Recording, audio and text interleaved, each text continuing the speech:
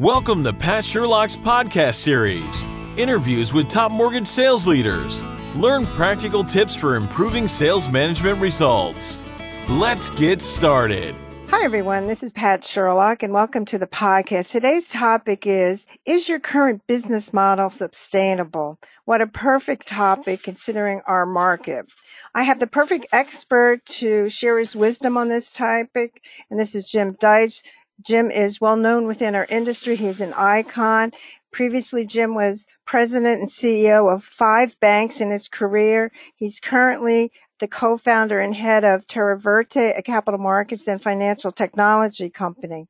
You might know Jim from his writings. He has several books in mortgage banking. His most recent was Strategically Transforming the Mortgage Banking Industry. Hi, Jim. Pat, good afternoon. Great to be with you.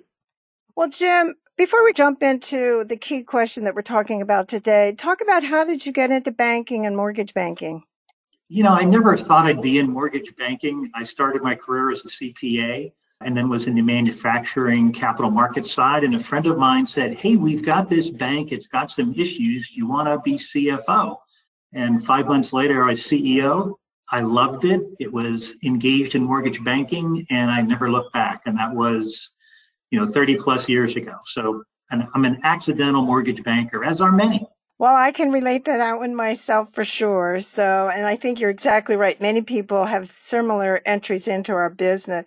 But since you've been in so many different facets within our business and you're currently on the consulting side with your firm and you're involved with capital markets and technology, talk about what the challenges that you see that mortgage bankers should be addressing, but maybe not. Well, Pat, that's a great question, and I'll give you 2 data points to frame the answer. In 2019, the industry funded 4,365,000 purchase loans, and it cost about $7,500 per loan to originate, and the industry was profitable. So that's 2019. 2022, we did almost an identical number of purchase mortgages, 4,372,000. But the cost to close a loan went from $7,500 to $12,450. These are MBA's numbers. And the industry was unprofitable. If a mortgage banker is looking at the purchase business as being the lifeblood of our industry, which it is, how can we do exactly the same amount of loans in 2019 on the purchase side as we did in 2022? And have our costs go up 50% and our profits go down to below zero. And some people will say, Jim, you forgot about refis, but that's my point. You have to really make your business run on the available purchase business, or it's not sustainable. Well, that certainly is a great point, and I can't emphasize it myself as better as you have, because it does make you wonder with the big question, if you can only make money during a refi market, then you'd have to really do some serious thinking about what business are you really in. And so I'm glad, Jim, that you brought that up. When you look at the remainder of 2023, how do you see this playing out? Pat, that's another great question. I talked with 2 luminaries in the business, one being Mike Frattitoni from the MBA, and the other being Doug Duncan, who's chief economist for Fannie Mae. And they both feel that in this year, the remainder of 2022, by the end of the year, we will have done roughly 4,400,000 purchase units, which is about the same as 22. And about the same as 2019. So the purchase business is there. So how does one really convert the business environment that each individual lender is working with into a profitable, sustainable business going forward? And I've been focusing a lot of research on that. And I think that's the topic we're going to get into. Well, that's a great lead-in. Let's talk about this topic. Is the current business model sustainable? Share your thoughts. The question is, this is an individual question that if you're a lender, an owner of a lender, an executive of a lender, an originator within a lender, you have to ask yourself, is this model I'm working in sustainable? And if not, what can I do about it? So the definition of a sustainable business model is really pretty simple. And that definition is your costs and the profit. And that's the most important part. Your cost and the profit you want to earn has to fit into the available revenue. And our industry is struggling with, we ramped ourselves up to take care of the purchase business plus the refi volume that added on in 20 and 21 due to the COVID boom. But we haven't yet really returned to normal. So one would expect that once the refis fell away, which they did, we get back to that $7,500, $7,800, $8,000 cost point to do a loan, but we're at $12,450. So the costs, notwithstanding the profit, there's no profit that fits into the available revenue because volume shrunk and margins have shrunk, yet our costs haven't followed suit. So that sustainable model has to be that introspective look at how you get your costs and the profit you want to earn to fit into the available revenue. Now, it sounds easy. In practice, it's quite difficult. So, Jim, talk about when you look at the data, and the data shows clearly that our costs are somewhere around roughly 65% is personnel cost. And this goes back to the fundamental issue about, is the sales model really set up correctly with a model that is so personal driven, and yet when it comes to a purchase market, it really is glaring that we have a lot of people that can't sell. We have really two parts of that cost piece, Pat, and I think the first element is if you have individuals that really can't sell into the referral community, meaning realtors, builders, financial planners, et cetera, that's a problem in of itself. But before I get 300 emails from originators, all filled with hate language, a good originator is worth their weight in gold. Right. Let me repeat that. A good originator is worth their weight in gold. That 68% personnel cost is interestingly spread about half to sales cost and about half to operational and overhead cost.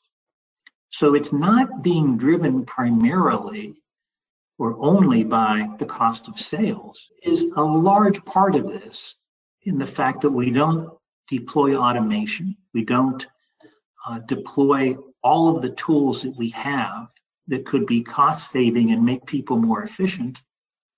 And we just don't do that as an industry. And we haven't done it as an industry because that 68% of compensation being in the cost to originate has been the same going back to 2012 when MBA began to segregate this data in a way that I could track it. So this is not a new issue. So the first thing we have to do is look around on the operational and overhead side and say, we've got to get way more efficient there. So that's the first piece. I'll set that aside because you raised the question of the value of a good mortgage loan originator. There's research out, some of it most recently coming from ICE, some of it from my friends at Strathmore, some of it from the MBA, that says that there is very little desire when someone is going to purchase a home to do it 100% online. They want to talk to a knowledgeable, effective, affable, and available salesperson that can guide them through the process and that helps them make those decisions that they need to make when trying to buy a home, afford it, and then enjoy it. But I think you said it, we've lost in many cases the thought of it's really hard to be a good salesperson, really hard. For sure. That's certainly in my wheelhouse because I've been involved with it for a long time where we identify the personality traits. And then, of course, we've been involved with training. And so it does raise this issue that the mechanism within mortgage banking is to heavily weight to more experienced originators, and therefore under the premise that we can't really develop or we're not willing to put that investment, which leads to us circling around going after a smaller and smaller number of folks. And then that ties together with some of those folks are certainly resistant to, or some aren't, or are resistant to technology adaptations. Do you see that? Pat, absolutely. I think you've hit a couple of really great points there. And let me just kind of break my thoughts down and love to have you push back. The first is that there is a resistance on the part of some of the professional originators to change the method to adopt the technology, whether that's using direct source data coming from something like Form Free or Finicity, whether it's to fully utilize the ability for consumers to exchange documents through technology, whether it's simply using that technology to get just what you need to get that loan approved. There is some resistance there, and I think some of it goes to wanting to control the transaction. Some of it is perhaps just not wanting to trust the technology. But as an industry, we really have to get over that. And to the greatest extent possible, use that technology, that direct source data in particular, to make the consumer experience faster, easier, and to get the loan through. So that's the first piece. The second piece of this is, I am shocked at the number of originators that I've encountered in the last year when I just ask them something like, tell me about a 2-1 buy down. And this was before rates really rocketed. It was things were just starting to go. And a significant percentage of the originators looked at me like, what's a 2-1 buy down?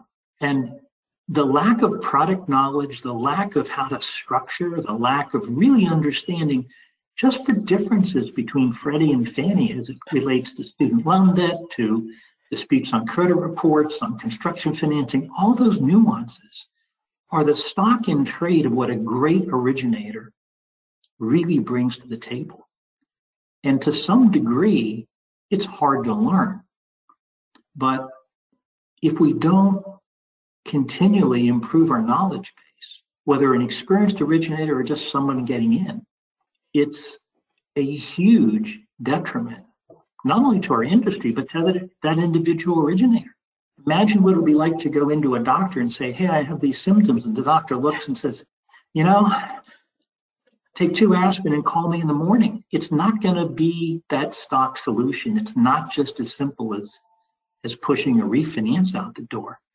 To be that trusted advisor, you have to have the educational component and the knowledge base to really solve all of the issues that a customer comes up with.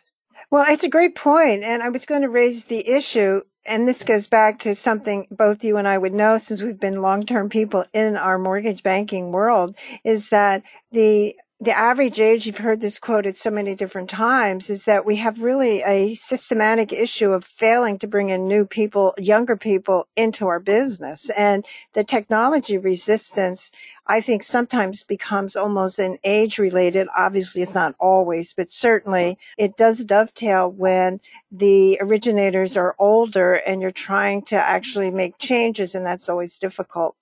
Another great point that you made. Some of it's structural because the way we compensate originators is such that you can earn a very, very good income. And the expectation for people entering the business is, hey, I can earn a really good income. And if you happen to come into if you happen to join the industry in June of 2020, you had it easy. And you thought, as an originator, man, this is great. I'm making 6 figures many times over. And people are coming to me, I don't have to do anything and I really have to understand, because if I can't get it to work, I'll just move on to the next one. Well, there's a scarcity of those borrowers. That's 6 million borrowers that were trying to crash through the door in 2020 and again in 2021.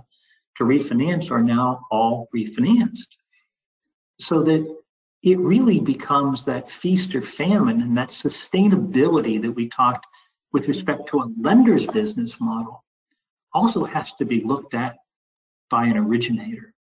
And if your business is 90% of your book is refinance, you are now starving. And now you're trying to play in this market when the skill and experience is necessary and you haven't gained it.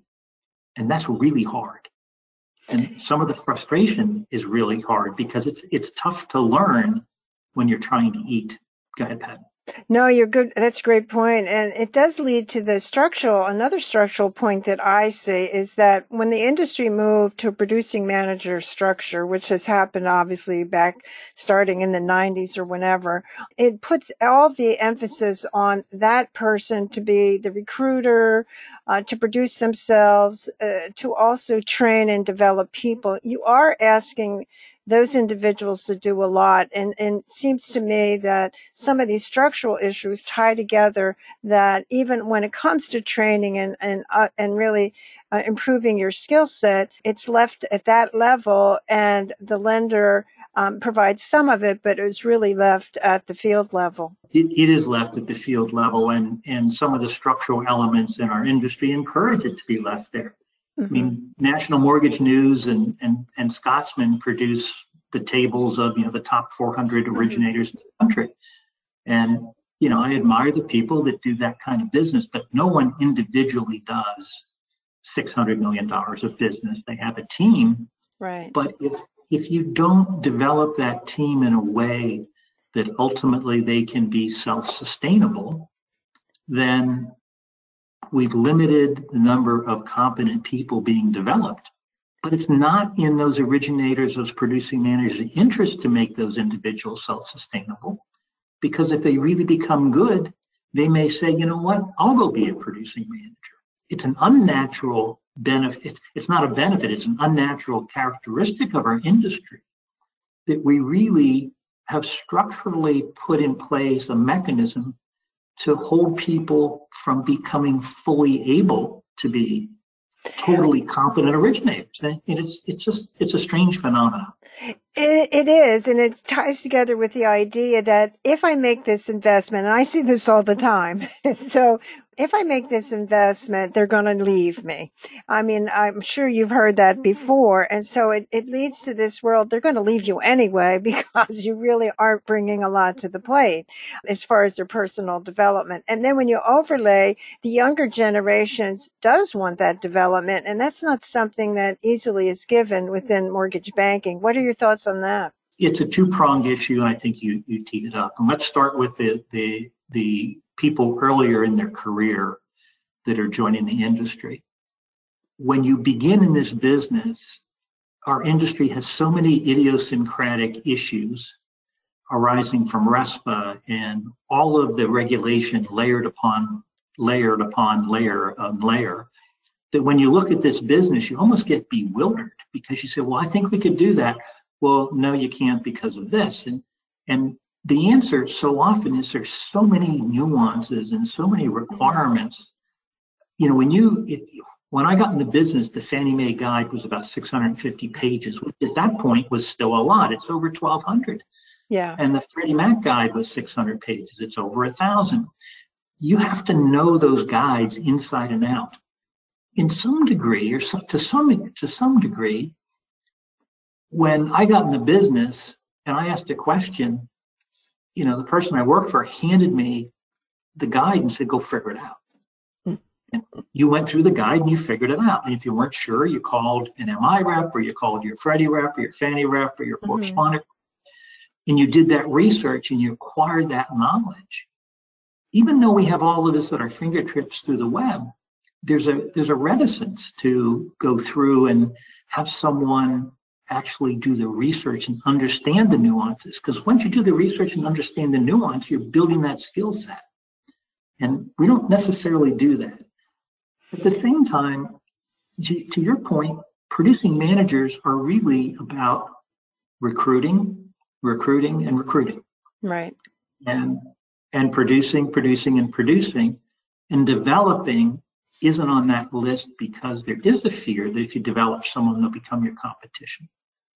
But if you develop them to become a mentor and always kind of pushing them along and helping them, then you develop that loyalty and you develop the likelihood that that individual will stay and perhaps even join in helping you recruit and building your business. But it is a two-edged sword.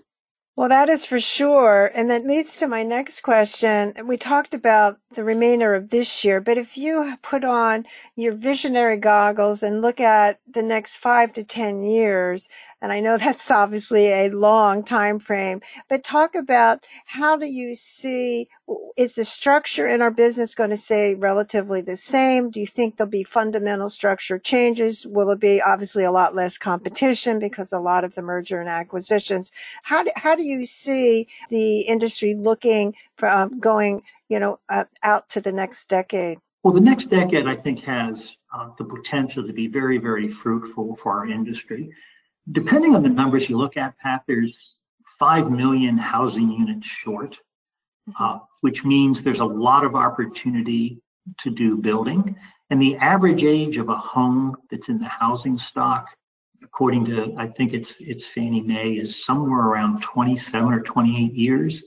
And there's some statistic, and don't hold me to being exact, but 60-some% of the housing units out there were built before 1980. So the rehab market is also very strong. But that means we need to understand how to do construction, how to do rehab, how to work with borrowers that don't have a large down payment. But the fundamental demand for purchase business is there. We're going to be looking at 4.6, 4.8, 5.0, 5.3 million units a year. That's a lot of units, and that's going to continue to increase. And I base that on the Fannie and Freddie and some of the other forecasts I look at. The challenge with our industry is it's so heavily regulated that innovation is so difficult. Loan officer comp holds us back. The fact we only have 2 major sources for conventional and government funding to go to just to investors, so the innovation and product holds us back. There's so many regulatory impediments for innovation that's the one thing I worry about is how do we innovate in a business that gets more and more regulated every day? Well, that's certainly the big question for sure. Do you see the depositories or do you see the independent mortgage bankers? How do you see that playing out for the different types of businesses? So the independents have really done a great job with first timers with the Govy programs, be they FHA, VA, rural, down payment assistance, all those things to help people to get into houses. That's the entrepreneurial spirit of the independent mortgage banker. And I think that will continue. The depositories have been punished so severely by the regulatory community since the beginning of 2003, 2004 that Jamie Dimon from Chase just says, we don't want to be in this business. It's just not profitable. It's got too much risk. Wells Fargo's leaving the correspondent business. So I think the independents will continue to play a good role in this, but there is opportunity for community banks, for credit unions to really look at this business and say, we can serve our members or our customers, not necessarily have to do it at the scale of a Citi or a Chase or a Wells, but there's a lot of opportunity for people that just look forward and say, number one, how can I have a sustainable model? Meaning my cost and profit have to fit into the available revenue.